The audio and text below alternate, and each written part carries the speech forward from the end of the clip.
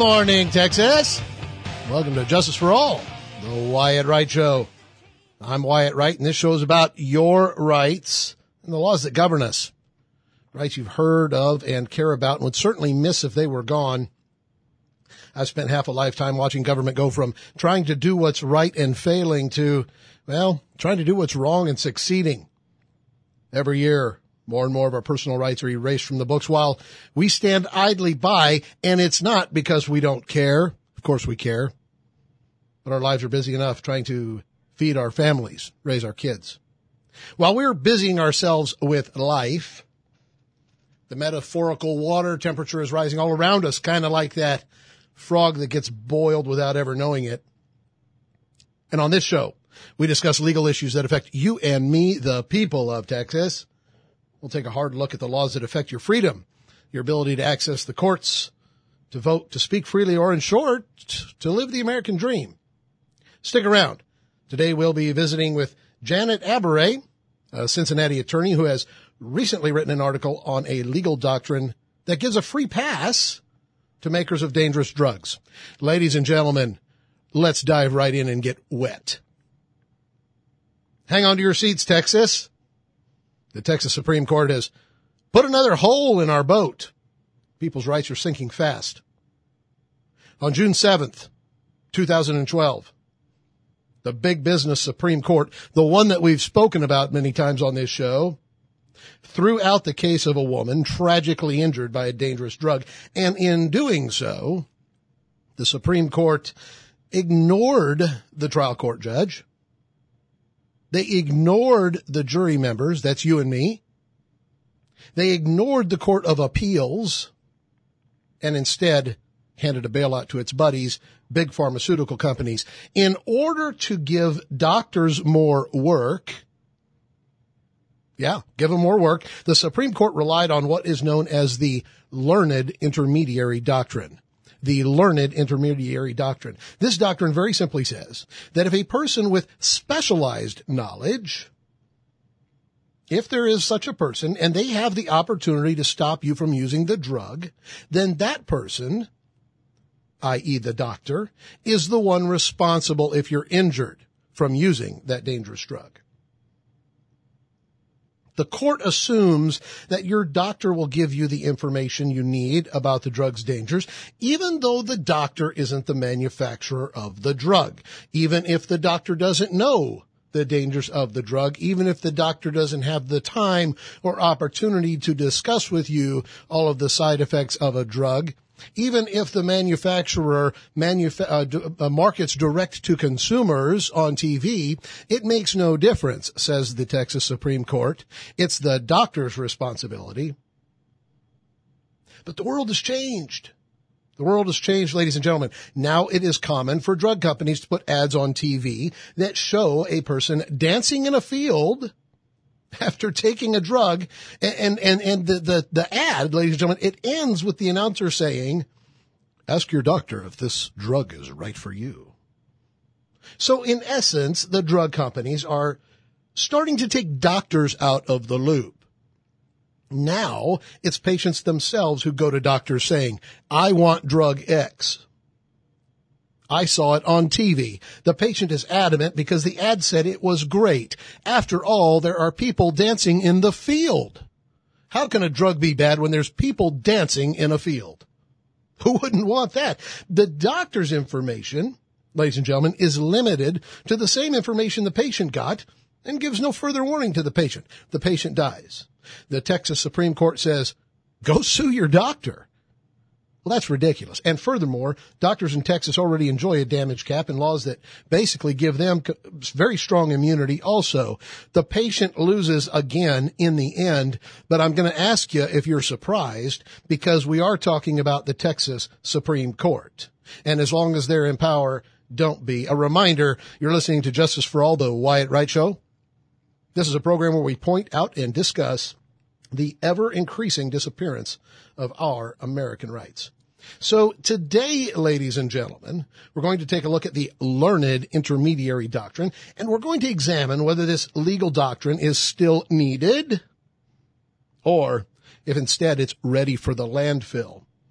Ladies and gentlemen, joining us today on the show is Janet Aberray, Cincinnati attorney who since 1987 has been representing patients injured by many different over-the-counter and prescription medications too.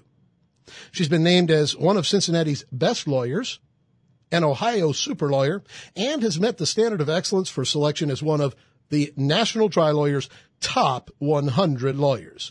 Ms. Aberray is also the co-author of an article entitled Modern Realities Render the Learned Intermediary Doctrine Obsolete, which was published in the American Bar Association's Journal on Product Liability.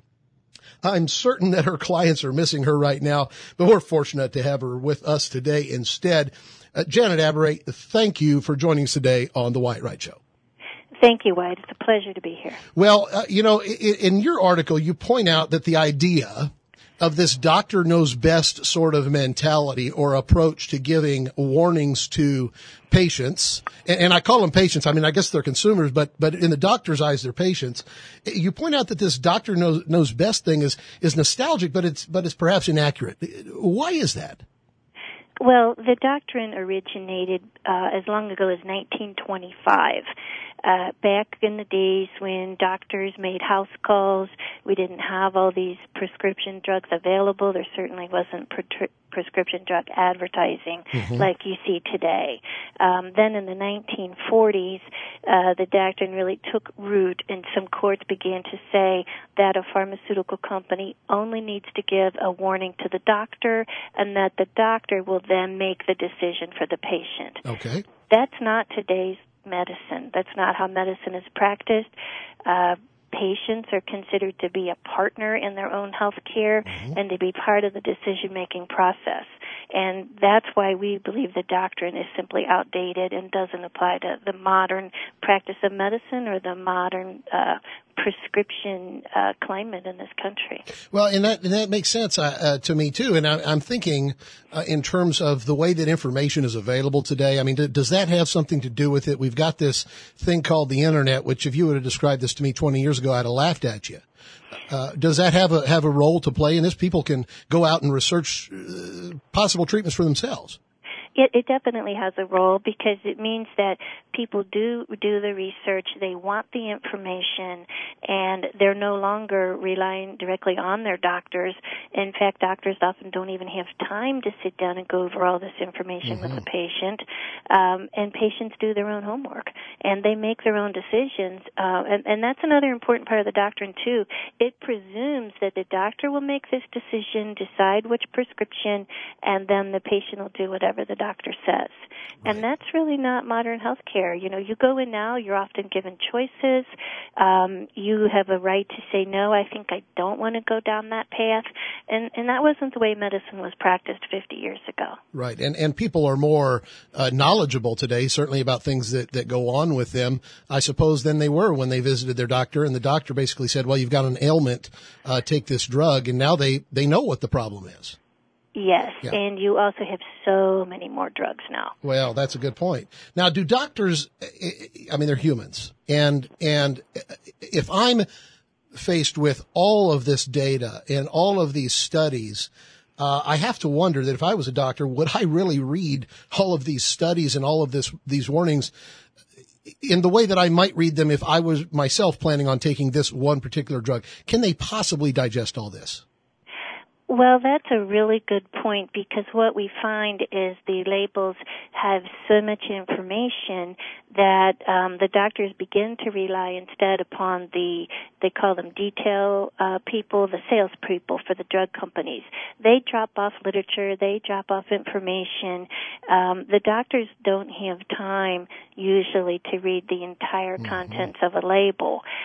So they rely upon the drug companies that put on seminars and give them much more concise information. So that is one issue. Another issue is the way the FDA is approving drugs right now. Okay. They'll approve it with a certain label, and then if a problem pops up, they tweak the label. So they'll add in a new paragraph here or there. Well, doctors become familiar with a drug, they don't keep going back and looking at the label all the time. So this idea that updating the label is somehow getting information to the doctors and that the information is then being passed on to the patients is just really not realistic. Sure. And I'm thinking to myself, the last time I went to a doctor and got some allergy medicine, the doctor, and who I think is a marvelous doctor, but he didn't give me a pamphlet that thoroughly detailed everything that was going on or known about this particular drug. And when I went to the pharmacy, I certainly didn't get much more than the here's how you take it and that sort of thing. And I wasn't involved in that decision. So I'm wondering if what you're telling me is that the ease with which a doctor can rely on the information provided by the drug company doesn't affect the decision that the doctor makes about which drugs to prescribe. Yeah, the doctors are in a lot of ways in a very difficult spot because the drug companies can give these incremental changes to the label. They would almost have to catch that a new label has come out. And with all the drugs that they use, that's going to be difficult to do. Another issue that we're kind of jumping over is we're always saying the doctors. But in fact, a lot of drugs are prescribed by nurse practitioners. I see. And then when you're saying that this learned intermediary is going to make the decision on behalf of the patient rather than having the patient make their own decision, in a lot of situations the learned person is now of a lesser degree of education. They're going to have this nurse practitioner degree. I've actually taken depositions where I've shown a label with a particular warning to a nurse practitioner and asked her a question in regard to the pharmacokinetic information, which was very critical to the safety issue in the case. And she looked at me and said, "I'm sorry, I really have no idea what that means." Oh, my goodness. Yeah. And that's probably not atypical. I see. So we really have two sides here that really aren't talking to one another, and I mean that in a very loose sense. The practice of medicine on the one hand, which doesn't necessarily spend time to understand the legal ramifications of, gee whiz, who in my office needs to know this information and pass it on to the patients. And we talked about how the drug companies play into this, but how do health insurance companies play a role or influence in what drugs are prescribed? I mean, does that also weigh on the doctor's mind? Oh, yes, because the drug company can refuse to permit certain drugs to be given in certain situations. Okay. They have formularies. If a drug is on the A versus the B versus the C formulary, a particular insurance company may not pay for that drug, or they may require you to go down on the formulary to a cheaper drug, switch you to a generic. So frequently, even if the doctor is completely informed, exercising their best decision, trying to get you on the safest drug, your insurance company may prohibit you from getting that drug. Okay. And that's just another way that this learned intermediary doctrine, presuming that the doctor is standing in your shoes and has sole discretion to protect you, it just is a construct that's not realistic. Not realistic. And it seems also that the health insurance companies, while they're also perhaps driving the ship on the formulary side, as you pointed out, and which drugs will be approved and which ones will not, it seems that they also, I mean, I've heard my doctor say, gee whiz, the reason I've got to squeeze so many more patients into the day is because the insurance companies are reducing the amounts I can get paid for various procedures and things. If my doctor is used to seeing 10 patients a day and now they're squeezing 20 patients in to be able to, make the same dime, do they really have time to sit down with me or anybody else to talk about drug implications? Exactly. And just to give you an example of what a big problem this is, there are some very important drugs for cholesterol, for instance, that do great things for people, but they also have some very well-known and serious side effects. And you will be amazed at the number of people suffering from these side effects, unaware that it's being caused by their own medication. And it's something that if they become aware, you ask the doctor, oh, yeah, sure, that's a problem, then we got to switch you. But they should be telling you what to look for so that you're not stuck in this position of suffering along with side effects that weren't explained to you and that you're really not looking out for. Well, that's a horrible situation, and I can see how somebody would not know that they're related and so wouldn't speak up, especially aging populations who, frankly, may be used to getting a new pain here or there as months and years go by and may not attribute it to that drug. Precisely. Yeah. Well, ladies and gentlemen, just a reminder, you're listening to Justice for All, the Wyatt Wright Show. On this program, we point out and discuss the ever-increasing disappearance of our American rights. In just a few moments, we're going to be going into the mailbag, so stick around for that. On the phone with us today is Janet Abaray, a Cincinnati attorney who has specialized knowledge in what is known as the learned intermediary doctrine, and we're visiting with her about that today.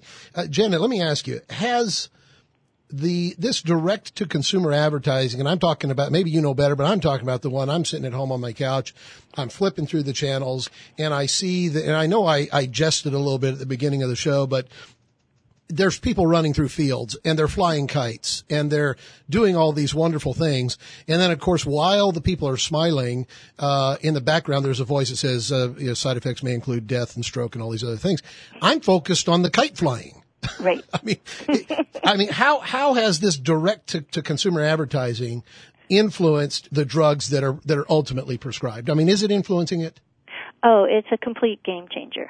The New England Journal of Medicine did an article in 2007 where they found that over $4 billion a year is being spent on direct-to-consumer advertising for prescription drugs. And to put it in perspective, until the law was changed, which I can't remember the exact days, probably in the 80s, you weren't allowed to have any advertisements on television for prescription drugs. It's hard to remember back that far. Right. But that's how life used to be. So with this direct advertising has come several things. Number one, you're suggesting to people medical conditions that you didn't even know existed before. I'm thinking of something like restless leg syndrome. You're suggesting a treatment for it. You're telling them to go to the doctor and ask for this drug. So yes, it becomes very important. If you have the ability to spend $4 billion directly trying to get people to use a product, why shouldn't you have an equal obligation to explain to those people the side effects? Yeah, that's something, and we're gonna go right back into that, ladies and gentlemen. It's time to jump into our mailbag and see what you have to say to me. Oh, every week we open the mailbag and see what's going on. As always, if you have something to say to me, shoot it to me at speakup@WyattWrightShow.com. Today we have an email from Ron in New Braunfels, Texas, who writes, I saw that the U.S. Supreme Court struck down the Stolen Valor Act, which made it illegal to claim to have military honors that weren't yours. What was their reasoning? Seems like a good law. Ron, good point. The short answer is that the Supreme Court is not supposed to get involved with whether or not a law is good or bad, only whether it's constitutional. And in this case, the Supreme said that Congress, frankly, didn't have the authority to prevent someone from wrongly claiming to have war medals. The opinion said this infringes on a person's free speech rights. But let's be clear, there are times when speech has been constitutionally limited, which is why you can't falsely scream fire in a crowded theater. I guess the Supremes felt that falsely portraying a fallen war hero, I guess it just wasn't disturbing enough to censor. Are they right? I don't know. You be the judge. Today, ladies and gentlemen, on the Wyatt Wright Show, we're visiting with Janet Abaray, a Cincinnati attorney who has recently written an article on a legal doctrine that, well, it gives a free pass, I don't know how else to say it, to makers of dangerous drugs. Again, thanking her for being on the show. And I want to go back to what we were just talking about, Janet, with the direct-to-consumer advertising. The drug companies are the ones, I think, that have professed the legitimacy of this learned intermediary system. I mean, they're the ones who are saying, hey, this is a good thing, because naturally they want to have some distance between them and any liability.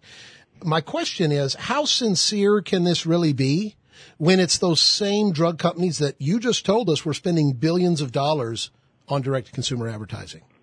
Well, that's the issue, and that's why the New Jersey Supreme Court held that if you're doing direct-to-consumer advertising, you can no longer rely on the learned intermediary defense. Okay. And the West Virginia Supreme Court has also determined that in this day and age, the learned intermediary doctrine just doesn't work, and they've refused to recognize it. But those are two minority lone courts out there compared to the vast majority that have still stuck with this doctrine, despite the fact that it really no longer fits with how medicine is practiced today and how prescription drugs are marketed. Right, and just to remind folks who might be just tuning in, we're talking about the learned intermediary doctrine, which is a legal concept that says so long as a drug manufacturer passes warnings along to a doctor, then they are in the clear for those warnings reaching the patient, and that even if they market to folks directly on TV, they're not responsible for any of the side effects or warnings that didn't ultimately reach the consumer. Now, Janet, recently, here in Texas, our Supreme Court, in its infinite wisdom, threw out a case where a patient watched a video in the doctor's office about the drug.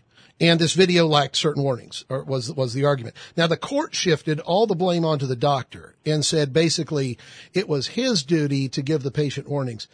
My question, does this make sense if the doctor is the one who's deferring to a video that's made by the drug company itself?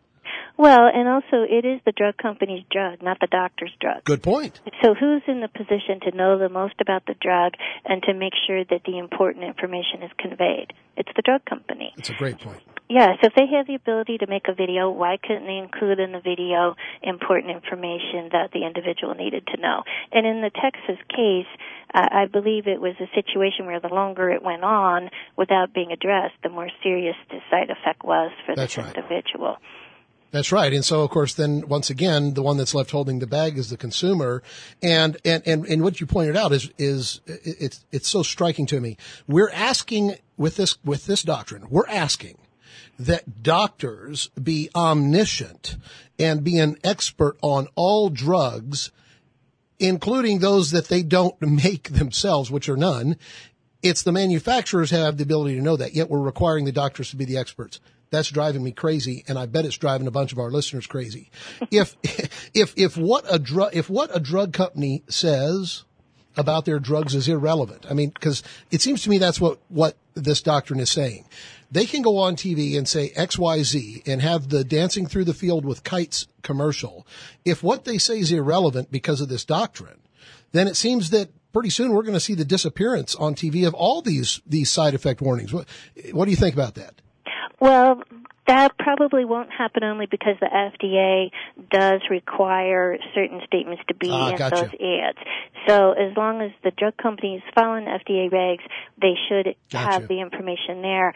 But, I think the important thing is when you get your prescription, you get information. If you get a medication guide, it will have some of this type of information that can be so important to explain potential side effects to people. And I think in general, the population probably needs to be more in tune to the fact that there can be serious side effects. But I find it interesting that the FDA right now requires medication guides to be provided at the pharmacy level for over 200 prescription products. But most courts still have a learned intermediary exception. It makes sense. It makes absolutely no sense. They're recognizing that there is a duty, that it is important to get warnings out to people. Yeah, who writes those are done by the drug company in conjunction with the FDA, I believe. Okay, so we've got the drug company at least to some degree participating in the information that shows up on those warnings, and those warnings very clearly bypass the doctor. They go directly from I guess the manufacturer to the dispensing pharmacy, and then into the consumer's hands. So even though those warnings bypass the doctor, the learned intermediary doctrine is still in play? Well, people need to start arguing this when those claims are made. I mean, I bring this up in a defense if I have a case that fits the fact pattern. For instance, we had a lot of litigation involving contraceptive products, and all oral contraceptives have patient package inserts that have specific warnings that go directly to the patient. And so we've made that argument. You can't apply the learned intermediary exception here because the converse is true. There's a direct duty under the Code of Federal Regulations for the pharmaceutical company to give the warning to the patient. So I think that the lawyers need to be aggressive in making these arguments to show that they should be in an exception. But it's just a mess. That's why the West Virginia Supreme Court said there's just so many exceptions. This doctrine isn't workable. We're not going to adopt it. Yeah. And a lot of that rings true, I think, to the people that are listening today who are thinking to themselves, ought not the law make sense? I mean, should it not have some semblance in common sense?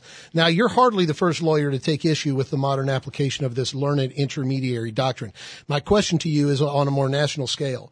How widespread are this doctrine's critics becoming, and is this something that's gaining traction in our appellate courts, or is this something that's going to be around for a long time? I think it'll be around for a long time, but the more supersaturated all the airways are with pharmaceutical advertising, judges are people too, and I think they're going to start realizing that the doctrine is very antiquated. The problem is it's been recognized over the past several decades by many state Supreme Courts, so a lot of judges are going to be bound to apply it. So the attorneys need to work on those exceptions and start, just chopping away more at it. Makes sense. Janet Aberay, Cincinnati attorney, joining us today on the show. Thank you very much for joining us. Thank you. It was a pleasure. Absolutely. And we are so glad to have had her here today talking about the learned intermediary doctrine. Jump online and follow us, and you can learn more about this story. Ladies and gentlemen, people are losing access to justice every week. Our laws are being pulled apart piece by piece by justices and lawmakers who've forgotten what it means to be a human being. These folks are beholden to the big corporations that support them and put them in office. Rulings and laws that deliberately allow wrongdoers to escape liability is a stain on America. If we aren't all accountable for our actions, and that includes mega corporations, then the rule of law will mean very little indeed. Don't let it happen. Our children deserve better. We're going to have to wrap up this show, but as you go through your week, remember that it was Justice Learned Hand who so famously said, if we're to keep our democracy, there must be one commandment. Thou shalt not ration justice. Have a good day, everybody. Come visit us on the web, WyattWrightShow.com, or like us on Facebook, or subscribe to our podcast in the iTunes Store. Come back next week for more Justice for All, The Wyatt Wright Show.